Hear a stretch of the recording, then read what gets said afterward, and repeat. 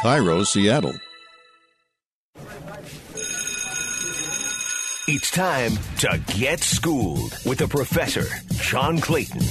And welcome to Schooled with the Professor. We've got lots to talk about because we got to figure out, with all the things going on in college, how that's going to affect pro scouting. And, of course, what's going to happen as far as what the NFL is going to be able to do to figure out what they can do for the draft, how dangerous it's going to be. And nobody better than Matt Williamson to be able to talk about that. Matt, of course, has been in scouting with the Steelers, other teams. Also, he's been writing. I work with him at ESPN.com and, had just great times talking football. He's got the podcast and a lot of writing things. We'll get into that later to get you up to speed on what he does. But I don't know. I know talking to general managers, Matt, it's going to be really complicated to try to get this drafting process done, particularly now with the Pac-12, the Big Ten not having football, opt-outs on some of the teams that are trying to, or at least conferences that are trying to do it. How's anybody going to get this done accurately? Yeah, it's a great question, and obviously no one has great answers. And that's just the times we live in. Hopefully it's for the short term. We're sort of fortunate that compared to other sports, the NFL has not got hit extremely hard by this compared to some other leagues. But I keep going back to, and sort of with my hometown, which is your hometown, the stable teams like the Steelers and people that have had long-term scouting staffs, I think are going to have a huge advantage every step of the way with this, in that a huge thing in the scouting world is just gathering the right information and knowing where to find it from. I mean, maybe that's the lunch lady at Auburn or your buddy at the tight end coach at LSU or whatever. But teams that are really stable and have been doing this a long time and know the right people to ask to get the proper information, I think will start to come to the top.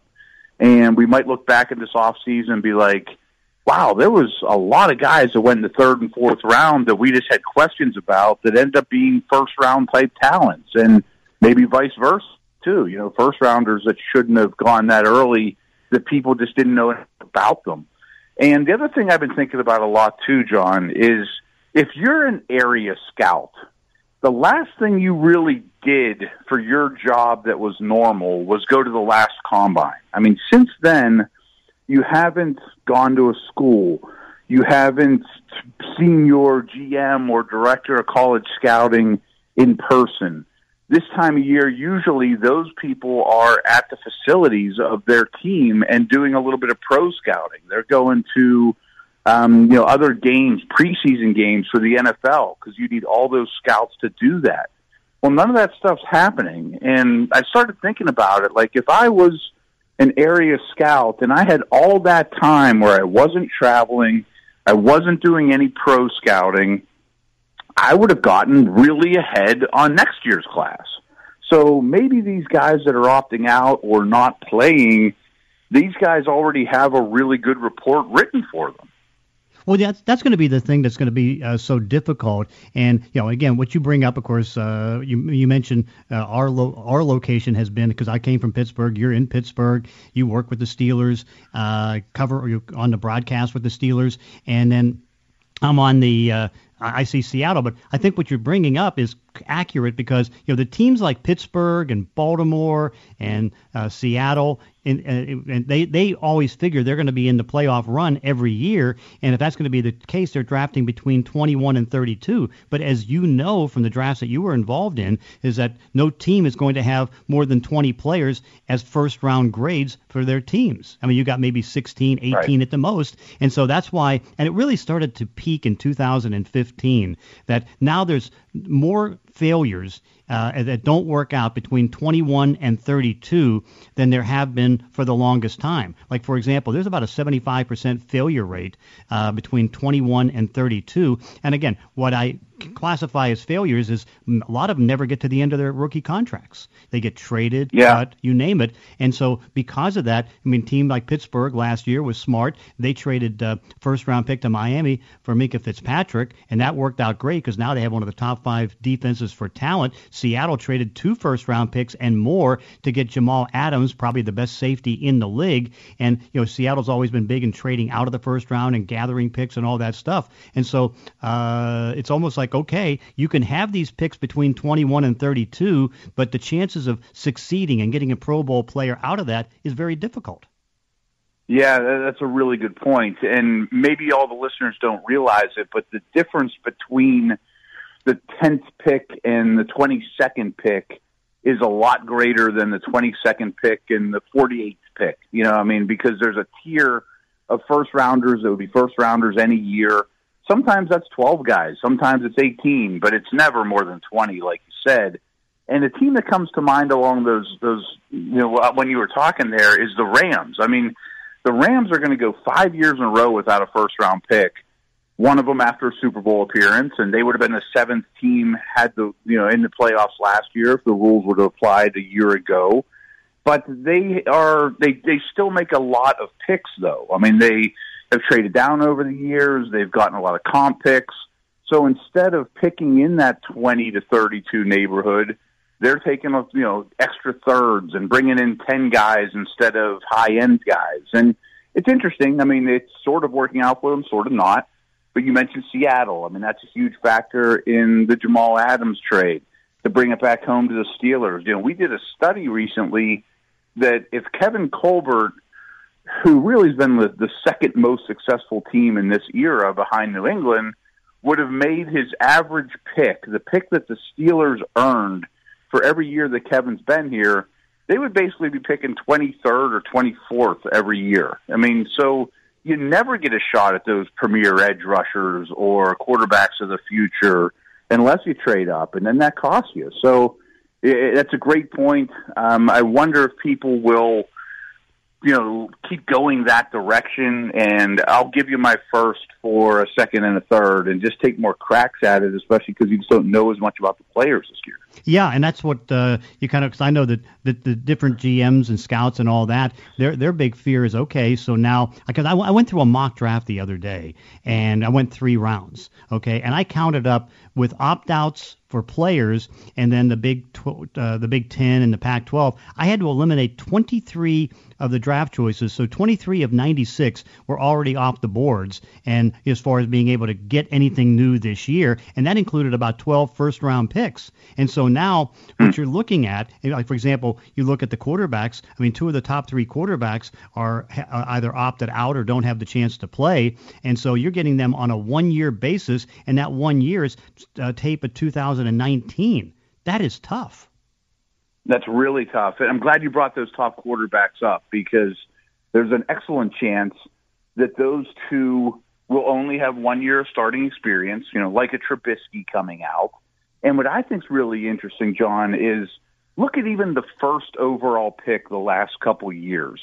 At this time, a year ago, did anyone think Joe Burrow was going to be the first overall pick? At this time last year, Kyler Murray was an Oakland A, and, he has just taken over for Baker Mayfield. The year before that, everyone knew who Baker Mayfield was, but no one thought he was a potential first overall pick. And then the year before that, Carson Wentz goes second overall, and few people knew who he was at this time last year. So, those are premier picks that changed over the course of a year that we're not going to get. Well, Joe Burrow even addressed that just about in the last week, where he said if he was in this year and he didn't get the chance to play, whether he had opted out or the school would have taken away the chance for him to play, he says, I'd still be looking for work today, and I don't even know if it would be in football. Because, again, that last year for him was so huge because it put him at the top of the draft, but without that last year, you don't know where he would have been placed in the draft. Yeah, some team may have gotten Joe Burrow in the 6th round, and he's the next Tom Brady, or he ends up in the XFL, or, like you said, never gets a chance. So you don't come into the league, with a lot of pedigree and a lot of resources invested in you. It'd be really hard to get snaps, especially if you only have 14 padded practices to show off what you could do as a training camp arm or a late-round pick. It's amazing. We're just not going to have as much information as usual. So because again, you would have to figure there's going to be more mistakes now coming up in 2021 than in most years, just because there's so much you don't know. And that, like the one thing, for example, there's a budding group of general managers that believe, if you see guys, two things on draft choices. It's like, okay, if they have an injury history, that usually that history carries into the NFL career. And then the second thing is you have more guys that are young, 20, 21 years old, who really, when you start to think about it, maybe their bodies haven't been exposed to enough football if they haven't played a lot to be able to handle the NFL. Yeah, and I feel for some of these guys, too, that were at a big program, Alabama, whatever, and are premier players, but they're stuck behind a premier player that happens to be a year or two older than them. And so you get very little tape of those guys, or maybe they suffered an injury as a freshman, as an 18-year-old, and now all of a sudden they're going to get labeled as injury-prone or not developed enough. But in reality, they are, and just nobody knows the answer because there's no proof on tape. So now what's going to be the strategy for scouts, for general managers to try to get through this, knowing that maybe, as much ultimately as maybe 30, 40% of the draftable guys you don't have any knowledge on or any additional knowledge on? I think there's probably two things that you could do in that. First of all, a couple things. I mean, I think, like we said to start the show, you're going to trust your old veteran scouts to go dig up the information. I mean, somebody that's been in your organization a really long time has come through with you with valuable information behind the scenes year after year. You trust that scout, and if he stands on the table for a player, you just are confident in that regard. Kind of like we talked about before, too, maybe we're going to see more and more trades of first-round picks for known commodities, but then you got to pay them, and we have cap issues, too. Or trade down so you can at least take more bites at the apple, even if it's not as big of a bite? It's a great question. I mean, I bet everyone, all the decision makers are, racking their brain right now saying, hey, this is terrible. We don't have as much information. But the smart ones will also say, this is an opportunity. Anytime that, in history that things have gone catastrophically wrong, opportunities arise, and smart people that think outside the box can capitalize on it. Yeah, and that's one thing I think we've now seen in the last 3-4 years is that there's more of a willingness, particularly if you're a team that figures you might make the playoffs, to make a trade and try to get one of those top edge guys maybe before they get their second contract. I mean, we saw Chicago, even though they're not a very good team and they haven't drafted well, they made the trade for Khalil Mack. I mean, you saw that Dallas. The Cowboys ended up trading for Amari Cooper. You saw the Indianapolis Colts and Chris Ballard. They traded a first-round pick to get DeForest Buckner. You saw Seattle and their moves. And, you're getting guys that are top 10 picks, or at least considered to be like top 10 picks, coming into your team that you would never get drafting 21 to 32. Yeah, and those are great examples. And I could even expand on it with Laramie Tunsil, Minkah Fitzpatrick, Jalen Ramsey. I mean, these are premier young guys that at least for a short time are cost controlled, but then you can franchise them. And you get a top talent that if Jalen Ramsey's coming out in the draft right now, he's a second pick overall, or, Tunsil would be the best tackle in the draft. I mean, all those guys are elite talents that you're talking about. Well, and you lead to a very excellent point because you're talking about the teams with the experience that know what they're doing and have the good scouts, good GMs. But I think what we'll also see, we continue to see more mistakes out of the teams that haven't been good. The teams that, seem to be... You mentioned the Bears. Yeah, the Bears. I mean, Jacksonville. Right. Because, Jacksonville had that one run, but I mean, they've been drafting pretty much in that top group, top 10 for the longest time. Tampa Bay, I know they got Tom Brady and they'll probably make the playoffs, but they have 9 years without going to the playoffs, and they've had, a lack of success. Yeah, I would imagine. I would think that some of those decision makers that have struggled will look at this as fool's gold, as, wow, people are giving away first-round picks cheap. I'm going to jump on it. But if you miss on that guy and you went all in, sort of like the Bears. I keep thinking about the Bears because lately they consistently trade up for their first pick, including Trubisky. And, those two picks that they threw to go one spot to go get Trubisky end up being Fred Warner and Alvin Kamara. I mean, that doesn't mean they would have taken those two, but if you're going to give me 3 picks for one, I'm all ears. Could you imagine how Matt Nagy feels about this? Because when he was at Kansas City as the quarterback coach, he was the first guy in the building on Patrick Mahomes. This is when he was a chief, yeah. First guy in the building. And so all of a sudden, he would make the other coaches on the staff when they were at home on a Saturday, watch Texas Tech football to watch Mahomes. And then the second guy that jumped in there was the general manager, Brett Veach. And so as time went on, Veach then starts nagging Andy Reid, saying, hey, you got to look at this guy. And he goes, I just got the Mel Kiper mock draft here in late December, and he doesn't even have Mahomes as a top 10 pick. So all of a sudden, they go ahead and the Bears trade up to get, or they make the trade, Buffalo did, to get Mahomes. Matt Nagy goes to Chicago in the same year, and they traded up to get Mitch Trubisky. Could you imagine how his head's got to be spinning, what's happened? Because he was the first one on Mahomes and was right, and now he's stuck with Mitch Trubisky. Yeah, I mean, it's crazy. You're 100% right. And I didn't realize all that history. But maybe if it was up to him, they would have left that draft with Mahomes, Kamara, and Fred Warner, as opposed to Trubisky and missing 2 picks. Amazing. And unfortunately, I think we're going to see a lot of those mistakes this upcoming draft. Oh, yeah, no question. So now one of the things that's starting to circulate is, I guess, should the draft be moved back next year? And the feeling I get is that's not going to happen. They can't only take it to June the 2nd. But what's the purpose? Because, again, there's going to be so many more picks that you want to have. And maybe what you do is that you have 2 combines, one in December and then the regular combine in February. So now you have more time to at least talk to these players and meet them.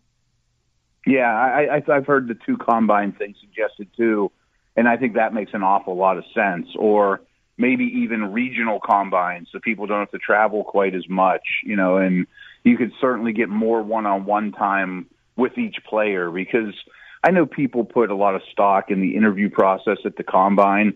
I don't. I mean, I've been in those rooms, and it's 15 minutes with a horn sounding to start and a horn sounding to end.